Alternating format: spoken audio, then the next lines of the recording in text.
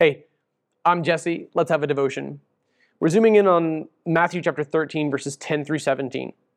And we're going to spend a few devotions on this because it's an important teaching. This week's curriculum covers both the parable of the sower in verses 1 through 9, and then also Jesus' explanation of the parable of the sower in the text that follows.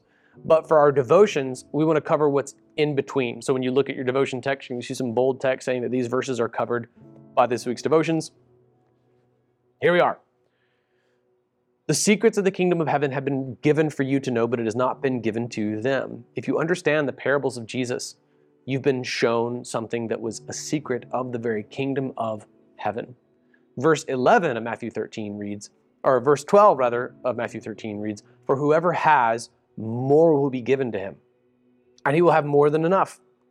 But whoever does not have, even what he has will be taken away from him. It's a statement of the reality of things.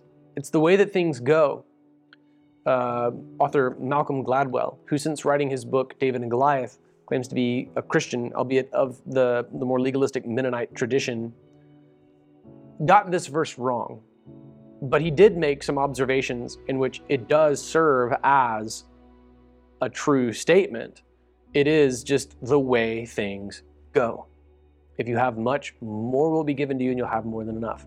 If you don't have enough, even what you have will be taken from you. Gladwell applied that to things like economics and class differences and societal disparities. But in its original iteration, it's about those who didn't have ears to hear the parables of Jesus. And so even what understanding they had would be taken away. But those who do have ears to hear and we understand the parables of Jesus, we have, as Jesus said, more than enough in verse 12. So those who are hard-hearted would walk away ever more convinced of the validity of their criticism of Jesus. And those who see him as the Savior would walk away with an overabundance of proof that he is the fulfillment of what Isaiah prophesied. Here in this text we see Isaiah chapter 6 quoted right there in Matthew chapter 13. It's football season, at least now in the original iteration, of this teaching. And something dawned on me while I watched my team, Florida State University, which is where Jesus went. Not really. I mean, beat the living snot out of Satan's team, the Miami Hurricanes. Wow, the score at the end was 45-3. That's only like the second or third worst beating Florida State's ever given Miami. That's great too, because the tide's turning, because we've beaten the last couple of years, but they're still ahead of us in the overall series by just a couple of games. Wow. As we continued to just rack up points on Miami, and as Miami began to just self-implode right before our very eyes, we began putting in our second stringers and third stringers. And this was even in like the third quarter. It was really a great experience for Florida State, because as our players were cycling through and our depth got more and more experience on the field, we were having a great time. And our quarterback, Jordan Travis, having thrown only one interception, was doing a fantastic job. And our backs and our receivers were just killing it. They were doing an absolutely great job. And even one of our best guys wasn't even there for that game. He was injured.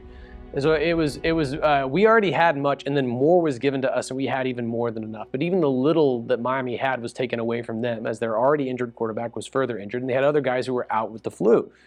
If you have much, even more will be given to you. That is the way that things will go. And if you don't have enough, even what you have will be taken from you.